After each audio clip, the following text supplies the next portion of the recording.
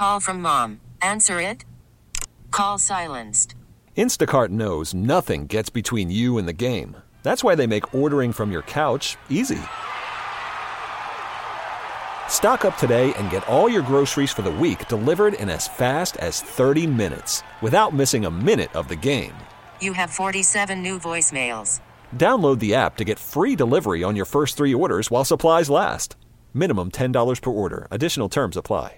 It's 8:08 in the Twin Cities. Esme Murphy with you until 9 o'clock. One of my absolute favorite guests, the one and only Professor David Schultz of Hamline University is here. How are you? I'm doing well, just bracing myself and waiting for snow. I know.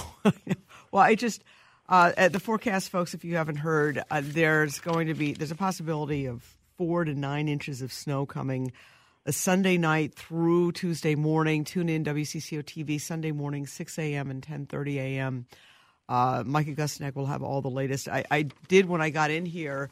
Jonathan Lowe, our studio coordinator and producer, had the forecast all there ready for me, and I was like, Jonathan, I think this is the wrong forecast. Actually, I can't take credit for it. Steve Thompson just left his weather forecast over there. I literally said, Jonathan, I think this is. I think we got the wrong forecast here. I had not been paying attention. So, well, I was going to say the same thing. And the last that I had heard until I put on your show earlier this evening, I was thinking, okay, it's going to be raining tomorrow night, and I figured, okay, it's going to wipe out the rest of the snow. Great, like that. And then I heard the forecast, and I thought, nah, you guys had the wrong forecast from like a month ago or something like that. Right. Okay. All right. Well, yeah, it does sound a little scary, to say the least. A lot to talk about once again. We've been saying this for well over a year, at least a couple of years. Right. Just when you think you've seen it all, you see more. Mm-hmm. But I do want to ask you about something that we began the show with, and I did. Sloan Martin was talking. Our wonderful reporter from the newsroom was talking about being at a hearing at the state capitol where they talked about 2 different gun control proposals. Both got shelved. The first was expanding background checks here. And the loophole that exists, or what gun control advocates say is a loophole, is the fact that we do have extensive background checks for gun purchases in the state of Minnesota, with a very significant exception on private sales. Right. And that's a small percentage, relatively speaking. I think it's less than 10%, but still, it's an important number. Mm-hmm. So there's that proposal. Then also there's a second proposal. And this one, when I was talking to Sloan, I said, I am going to ask Professor David Schultz about this from the legal perspective, because that's why it's so great to get your perspective as a law professor. Essentially, this proposal says that if a family member or loved one knows of somebody who has a gun and feels that that person is a danger to themselves or to others, that person could then go to a court and petition to have that weapon removed. And I just, when I read this, about this proposal and, talking to Sloan again, I thought this is going to be really difficult. And this could be really a legal morass in a lot of ways. What are your thoughts from a legal perspective here? Well, it's going to be difficult. You're right. I first start with the language there. The language that is there, danger to oneself or to others, is essentially the same language that you would have to use, or that's used in the law for involuntarily committing somebody. Let's say you thought, that's exactly what I brought up, because yes. I know how difficult that has been, and I'm sure there are many listeners out there who have faced a situation where a loved one, perhaps it's somebody with some form of dementia or Alzheimer's, or perhaps it's somebody who is suffering from mental illness. It's a road that a lot of people have tried to confront, and it's very difficult to commit somebody. But you feel it's a comparable situation. It is a comparable situation, because in a situation, again, where the person who you want to have committed, the burden in our society is to, basically the presumption is people should be free, people should not be involuntarily committed, and it's an incredibly powerful standard that really requires pretty significant evidence, in order to say someone needs to be committed. The same thing, because of the liberty interest that we have in our society. The same thing is here. Is once somebody has been, issued a permit, and remember again, the Second Amendment does protect, an individual right, to own guns. Once somebody has been issued a permit, it's going to take a dramatic amount of evidence to be able, and burdens of proof to be able to strip somebody of that right. And so I would suspect that such a process would not be very easy, in terms of prevailing in court, because you'd have to go to court for this. It would be, I think, you wouldn't find. So that's the first thing.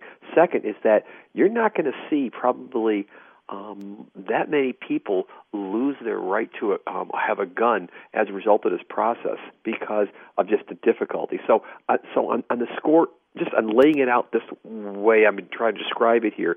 It's, even if it were the past, you're probably not going to take away too many guns from too many people. Right. And as Sloan brought up the scenario, which apparently was brought up at this hearing, how do you get, where is the burden of proof? And you could have this system manipulated very easily. Somebody perhaps, maybe separating from their husband and they get a weapon and the husband petitions the court. I mean, it seems like this would be a really tough one. It would be a very tough one. And I think that it, many listeners may not like the idea that people have guns, but the fact is, once somebody has been issued that permit, we don't want to lightly take away a person's property, which is another way of thinking it here, right. Is that we're essentially telling somebody that property that you own, we're going to strip from you and take away from you. Again, generally, when you've been convicted of a felony, you're going to lose your civil rights. You're going to lose your rights to be able to own a gun. But short of that, again, it is going to take a pretty significant amount of evidence, and burdens are going to be on you to show that. And I think what you might also see, as you started to hint at here, is some retaliation here. People might be just saying that I'm afraid, and or wanting to get even with somebody. Again, the process is just not going to easily lead to guns being taken away. All right.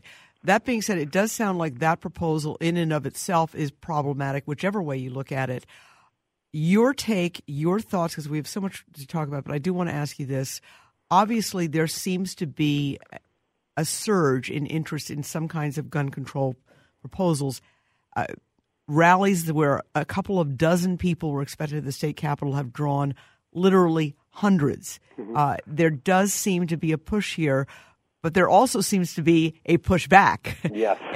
Your view, do you think any significant form of gun control measure will get through this Minnesota legislature this session? No, I don't at all. I think at the end of the day, what we saw earlier this week in terms of the two proposals getting shelved or tabled is what we're going to probably see the rest of the year, is that the NRA nationally is very powerful, and the strength of the NRA in Minnesota, as well as pro-gun organizations, is very, very powerful.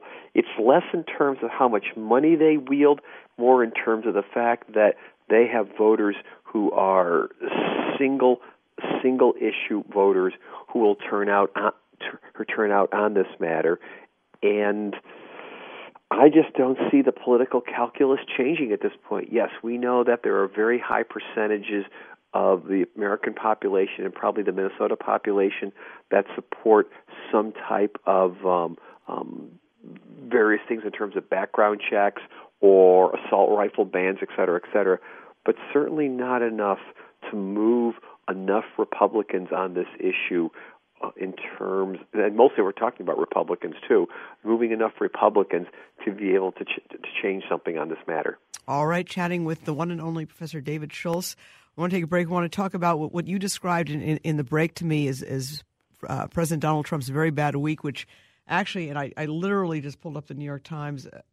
There's breaking news within the past few minutes that the special prosecutor, Robert Mueller's probe into possible wrongdoing, the Russia probe, is actually expanded now and now focuses on an advisor to the United Arab Emirates, indicating a widening of the general inquiry. So that might be another layer there. But we want to talk about that and also the extraordinary pivot that the president made on gun control, which really stunned everybody, certainly gun rights advocates, Republicans, Democrats. Everyone was surprised by this one. More with David Schultz after this. You are listening to News Radio 830 WCCO. Welcome to Play It, a new podcast network featuring radio and TV personalities talking business, sports, tech, entertainment, and more. Play it at play.it. It is 41 degrees, 819 in the Twin Cities. In a few minutes, I'll give you that forecast that is, you may want to bury your head in the snow again because it's a bit dicey with a lot of snow possibly coming our way, or looks like it's coming our way, Sunday into Monday. But first, continued conversation with Professor David Schultz. Literally, a story is just breaking here within the past few minutes that Robert Mueller's inquiry into the Trump administration is expanding to include an emissary of the United Arab Emirates. Clearly, if that is in fact the case, not good news. The president having a pretty rocky week. Yeah, I was going to say this was not a good week for him. You know, we looked at the fact that his son-in-law, Jared Kushner, lost a top security clearance. There's an investigation into some business dealings with Jared Kushner, as well as some business dealings of his daughter Ivanka. We have that going on. We have as you pointed out here, the continuing controversy of the investigations where Paul Manafort received yet another indictment, for another charge. By the way, his trial is scheduled for September 17th, putting us into the middle of the general election. Wow. Okay. I had this is the former Trump campaign manager. Yes. I guess I hadn't really focused on that. Yes. He goes to trial in September. This is going to be one of those trials that's going to be very lengthy, probably weeks. Which means it's going to be a trial that takes us into what? Probably into the general. Well, that's midterms, really the general election, because you think of a general election sort of starting after Labor Day. This is going to take us into September, October. It's probably not going to conclude before Election Day, and if it does conclude before Election Day, the verdict will have a tremendous impact, I suspect, on the 2018 elections. So even before the story that you just mentioned here that's breaking on the New York Times at this point, this wasn't a good week for Trump, and the Mueller investigation, as opposed to winding down, as you pointed out here, seems to be expanding and getting broader and broader. And it's not going away. It's not going away. Remember, I think last year we talked about this at one point, and I think I said or something we might have talked about, or I said that this was easily going to take us into 2018. You did. I now think it's going to take us beyond 2018, because if we've got Manafort's trial in late 2018, assuming, and I'm still thinking we may see some other indictments at this point, we may have indictments with trials going into 2019. Right. And the president on this issue keeps tweeting, and obviously this is an incredible sore spot for him. He keeps tweeting no collusion. And I keep thinking that, okay, maybe there is no collusion. They're looking into it, but what they're finding are other things, and the accusations that have resulted in indictments are more of the nature on the lines of obstruction of justice, which Correct. is a very serious crime in and of itself. Right. And that's something that is not going away. Correct. Right. And for example, one of the things that Mueller is looking at now is the discussion that Trump had earlier this summer when he was contemplating firing Jeff Sessions. And was the discussion about firing Jeff Sessions to get rid of him and replace him so he could get a new attorney general to fire Robert Mueller to shut down the investigation? If, in fact, that was the chain of events that Trump was contemplating, that gets us to what? Obstruction of justice. And what needs to be understood here is that obstruction of justice doesn't always have to show an underlying crime, that there was actually collusion or some other felony occurring. If, for example, the police or the FBI are trying to investigate something, and if you take steps to try to impede their ability to investigate, hide evidence, lie, do a variety of different things, that's obstruction of justice. And it may turn out here that even if there was no underlying collusion between Donald Trump, nonetheless, there could be underlying collusion with his subordinates, and B, it may turn out that either Trump or his subordinates on his campaign or in his administration are engaged in obstruction of justice, preventing Mueller from doing his job. In many ways, it would be much smarter for Trump just to say, okay, let Mueller do his job and not try to stand in the way, and that would remove the obstruction of justice problem. All right. Let's talk about two major announcements by the president that apparently caught everyone by surprise. His pivot on gun control, and also the announcement, even though he had talked about in the campaign of imposing tariffs on imports, apparently no one at the White House knew he was going to say this. Let's start with the gun control measures. People seemed at every level to be floored by this. Right, and before we went on the air, I said to you, do you have any idea where Trump is on gun control now? And we both kind of like, no idea. But earlier it's only, in the week, 2 days later or 3 days later? Yeah. Right, but earlier in the week, it sounded like he was willing to go along with a few different proposals: expansion of the background checks, some discussion of addressing, the banning of bump stocks. We seem to have some flipping back and forth in terms of where he stood on a couple of other proposals. One of them he was proposing of saying that the police should just be able to take away the weapons from people, strip weapons and then due process later. And it looked like he was even telling the Republicans, send me, I think his phrase was, send me a comprehensive bill or something like that. Right.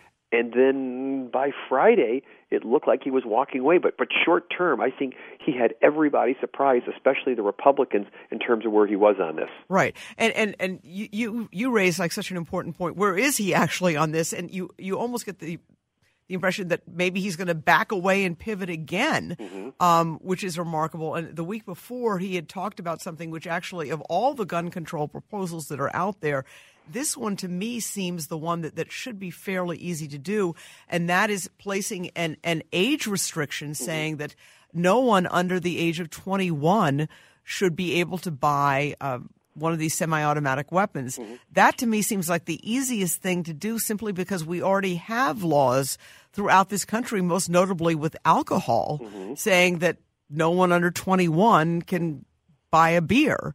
It seemed like that seemed like a switch that might be palatable, yet the gun lobby was blocking that one, and the president seemed to back off that when he actually advocated it. So his moves on this this is an important issue, and his pivots have been difficult to grasp. They are difficult to grasp, and I think from the perspective of being in Congress, so there's two problems here, for both the Democrats and the Republicans.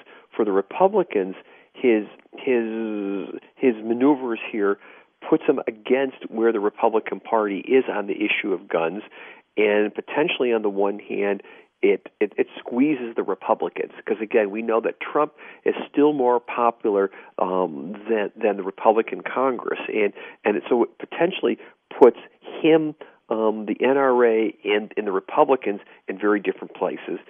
But then second, if you're the Democrats, you now are in the position of saying, well, is he going to support something? Is he not going to support something?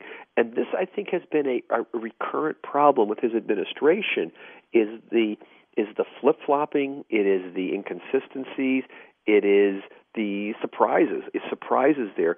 And part of what you have to be able to do in terms of making good public policy is to adopt a position and push it And he seems to be unwilling to do that or unable to do that. All right. I do want to ask you about this tariff Sure. announcement, but I want to do it when we come back because I do want to give everybody the forecast. I don't know everybody's going to be ready for it, but it is a pretty serious forecast with significant amounts of snow in our forecast for Sunday night through Monday, even into Tuesday morning. So let's take a quick break. More with Professor David Schultz.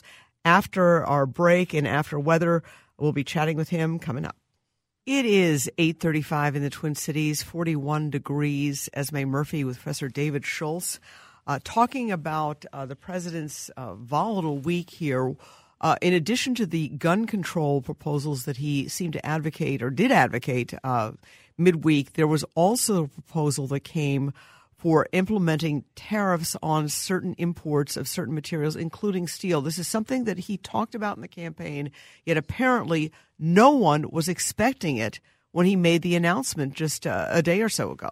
Yeah, in fact, when he made the announcement, his chief of staff, Kelly, was giving a talk at the same time and was suddenly asked about that, in the talk, and he was literally completely clueless regarding the fact that Trump had just made that announcement about the tariffs on importation of steel and on aluminum.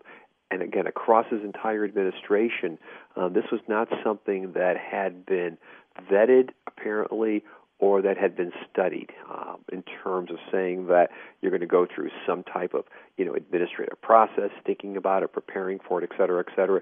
It just sort of, happened. And clearly, I think, again, this speaks to the recurrent pattern of disconnect we've seen, again, in the Trump administration that we've talked about many times here, that the president seems to roll out an idea without preparing his staff, without consultation, without really telling anybody about this.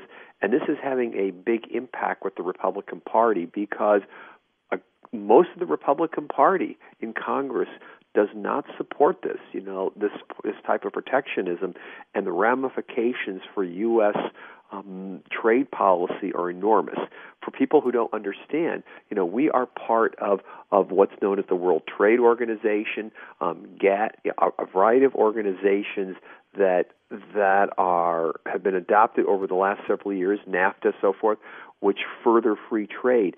And what we're going to face immediately once we put those tariffs in place is lawsuits through the World Trade Organization that could result in fines, pretty significant fines against the United States, as well as significant opportunity or realization, I should say, that we may see other countries that are going to retaliate against against the United States in terms of tariffs or boycotts too. So this has all the potential, as many people said, of escalating into a very, very serious trade war, which probably will not help anybody. Right. And there have been a number of reports saying that the president apparently was spurred on because he was upset about a number of things that were going on. First of all, his longtime aide, one of his most trusted advisors, Hope Hicks, was testifying before a House committee on the Russia probe behind closed doors, and a couple of days later, she actually announced her resignation. This is a very young woman. She's only 29 years old,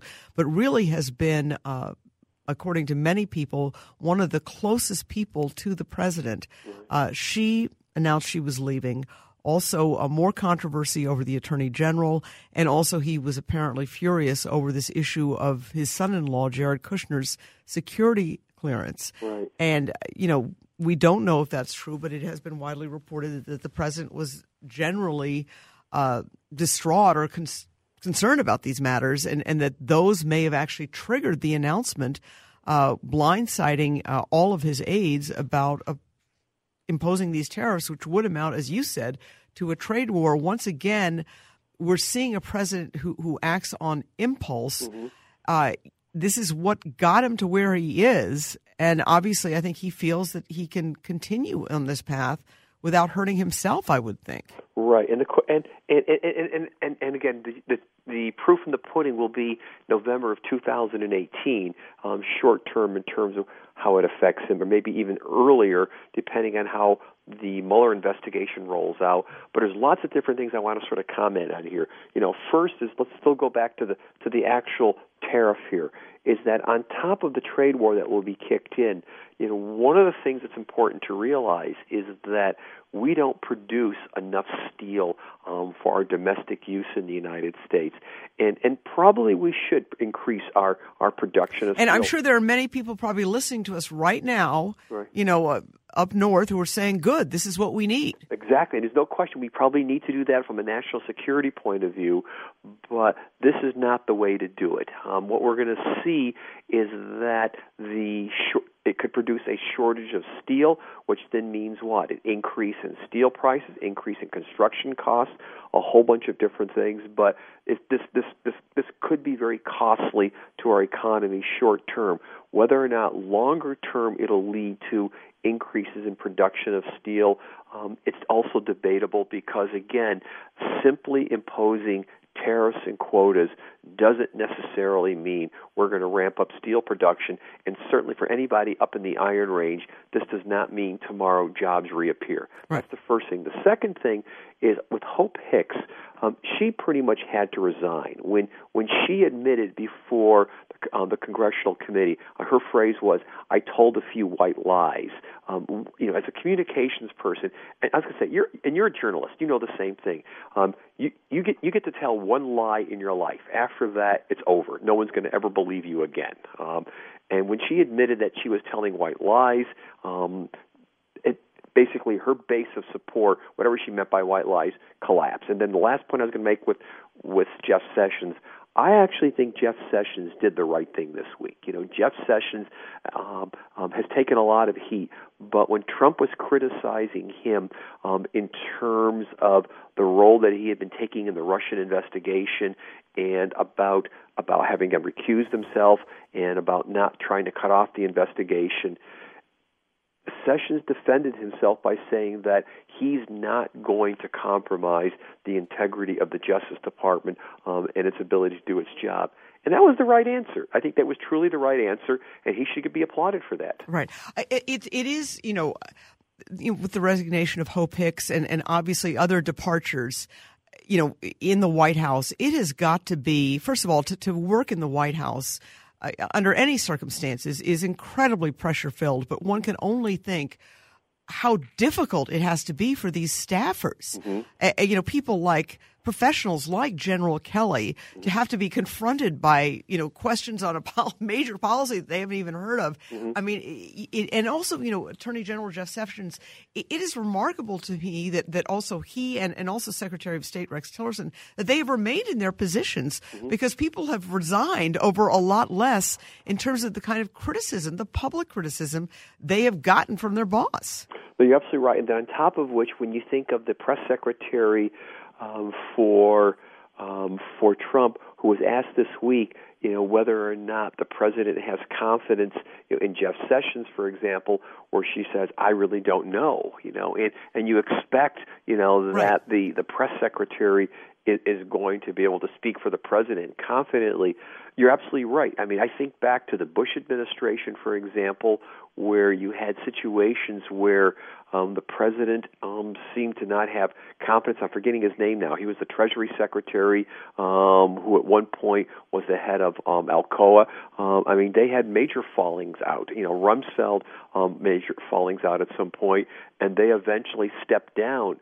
And that was nowhere near the degree that we're seeing with Tillerson, seeing with Sessions here. But again, the fact that they're surviving is amazing. The fact that Kelly... that they're willing to continue to serve. Right, and willing to serve with the humiliation they're going through. I mean, what was fascinating this week with Sessions is that he didn't just sort of get criticized by Trump. He responds back, and it was basically an open fight. To me, if you were to tell me, in 48 hours that Kelly, Tillerson, and Sessions were stepping down, I would not at all be surprised. And I wouldn't be surprised that before the 2018 elections kick in, that we see I'd be surprised if we don't see several more major resignations or shiftings around. I mean, at some point, I have to imagine, with the mounting problems for Jared Kushner and Ivanka Trump, that the pressures on them are going to be enormous to step away from being involved with the Trump administration. Absolutely. All right. Chatting with the one and only Professor David Schultz. We're going to take a break. Maybe we can switch gears here and talk about the very big, all the different elected offices that are going to be on the ballot here in Minnesota in November, including the Minnesota House. And it'll be interesting to see if some of the concerns voiced by gun control supporters will actually come to fruition. They're saying if they don't get gun legislation through the Minnesota House, they're going to vote on this. So we'll see. All right, let's talk about that when we come back with Professor David Schultz after this on News Radio 830 WCCO. Welcome to Play It, a new podcast network featuring radio and TV personalities talking business, sports, tech, entertainment, and more. Play it at play.it. All right, folks, Esme Murphy along with the one and only Professor David Schultz. One of the things that we haven't talked a lot about on this show is the fact that the Minnesota House, they're all up for election in November. What are your thoughts about those House elections? Because that is such an important election, one that doesn't get a lot of play or discussion oftentimes on shows like this one. You're absolutely right, because everybody's focusing on either the governor's race or the U.S. Senate races or the House races, and they're all U.S. House races. But we do have the entire 134 House of Representatives up for election.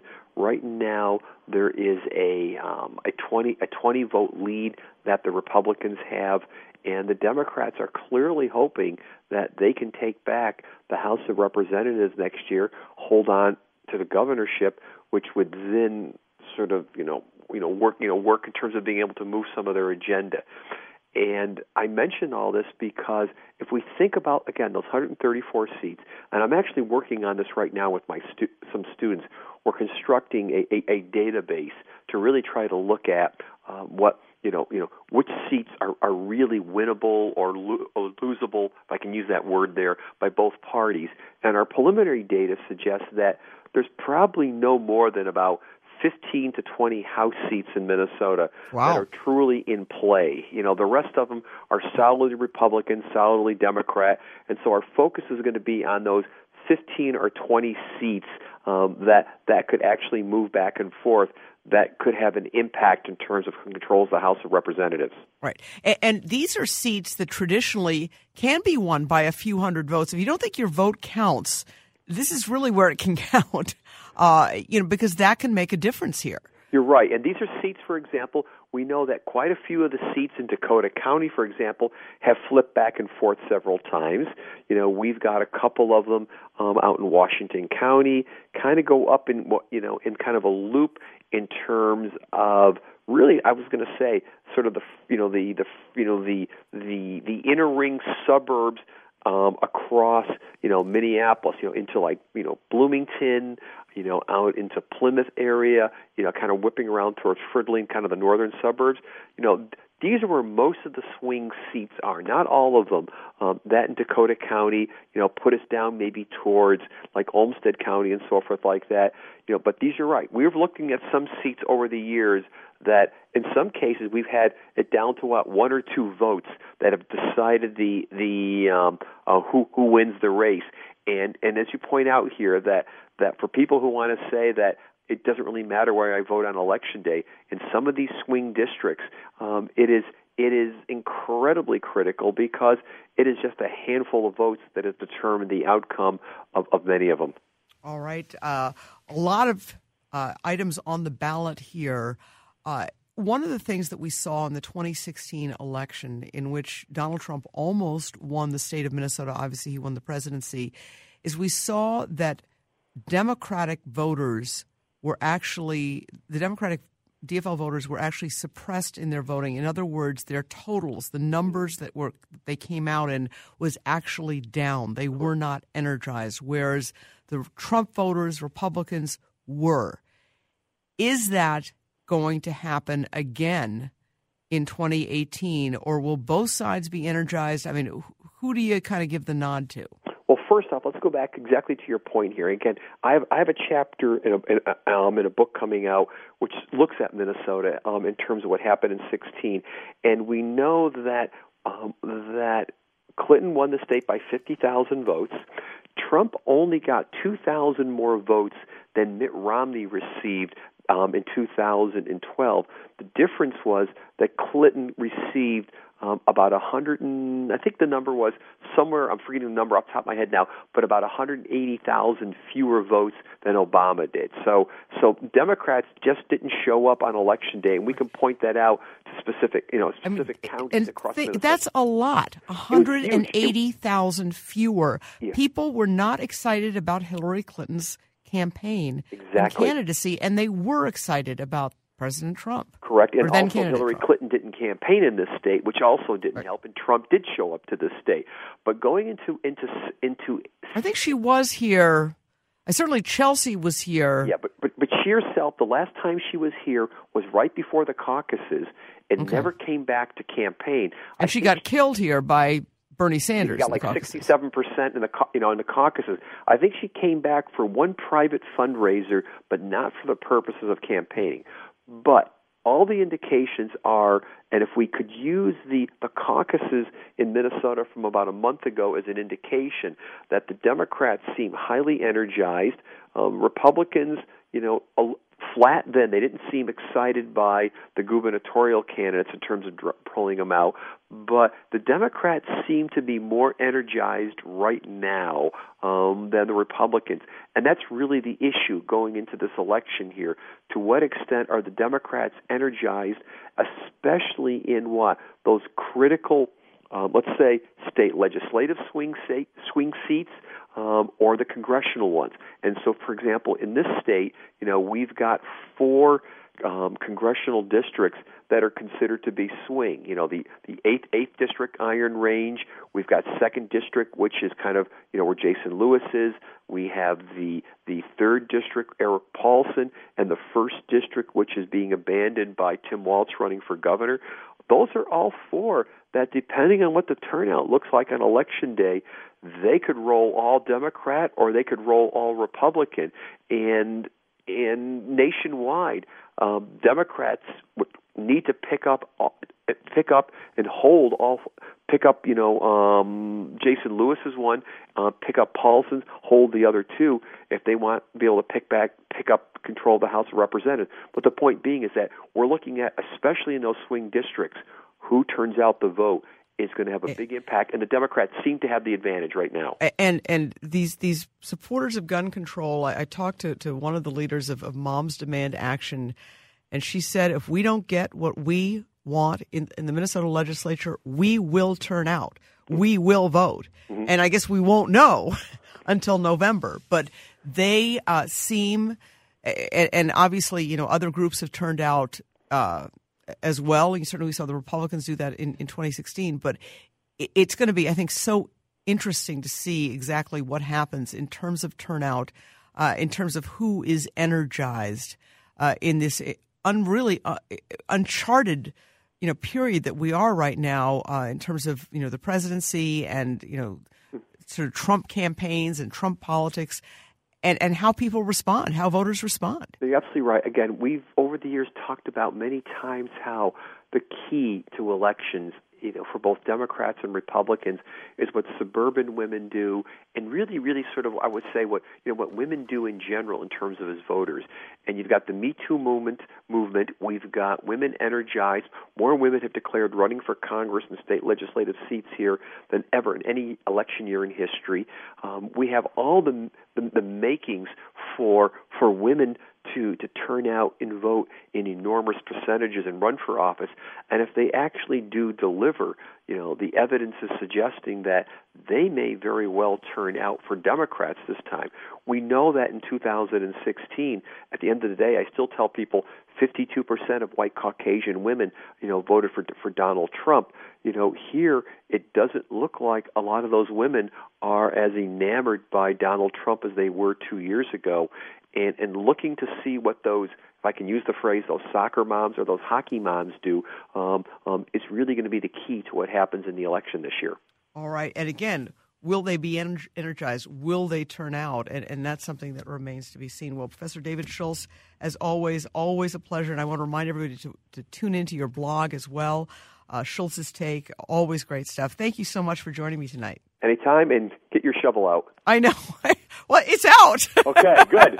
I haven't put it in the closet yet, I promise you. In fact, our main shovel broke at our house, so we had to get another one. But, yeah, it isn't tucked away yet, I can tell you that. So thank you so much. Talk to you soon. Bye. Okay, absolutely. The one and only David Schultz. And again, please do check out his blog because it's always great stuff. Always great to hear his insights here. Want to thank the producer of this show, David Josephson, as well as producers Jonathan Lowe and Shaletta Brundage for keeping us on the air this evening.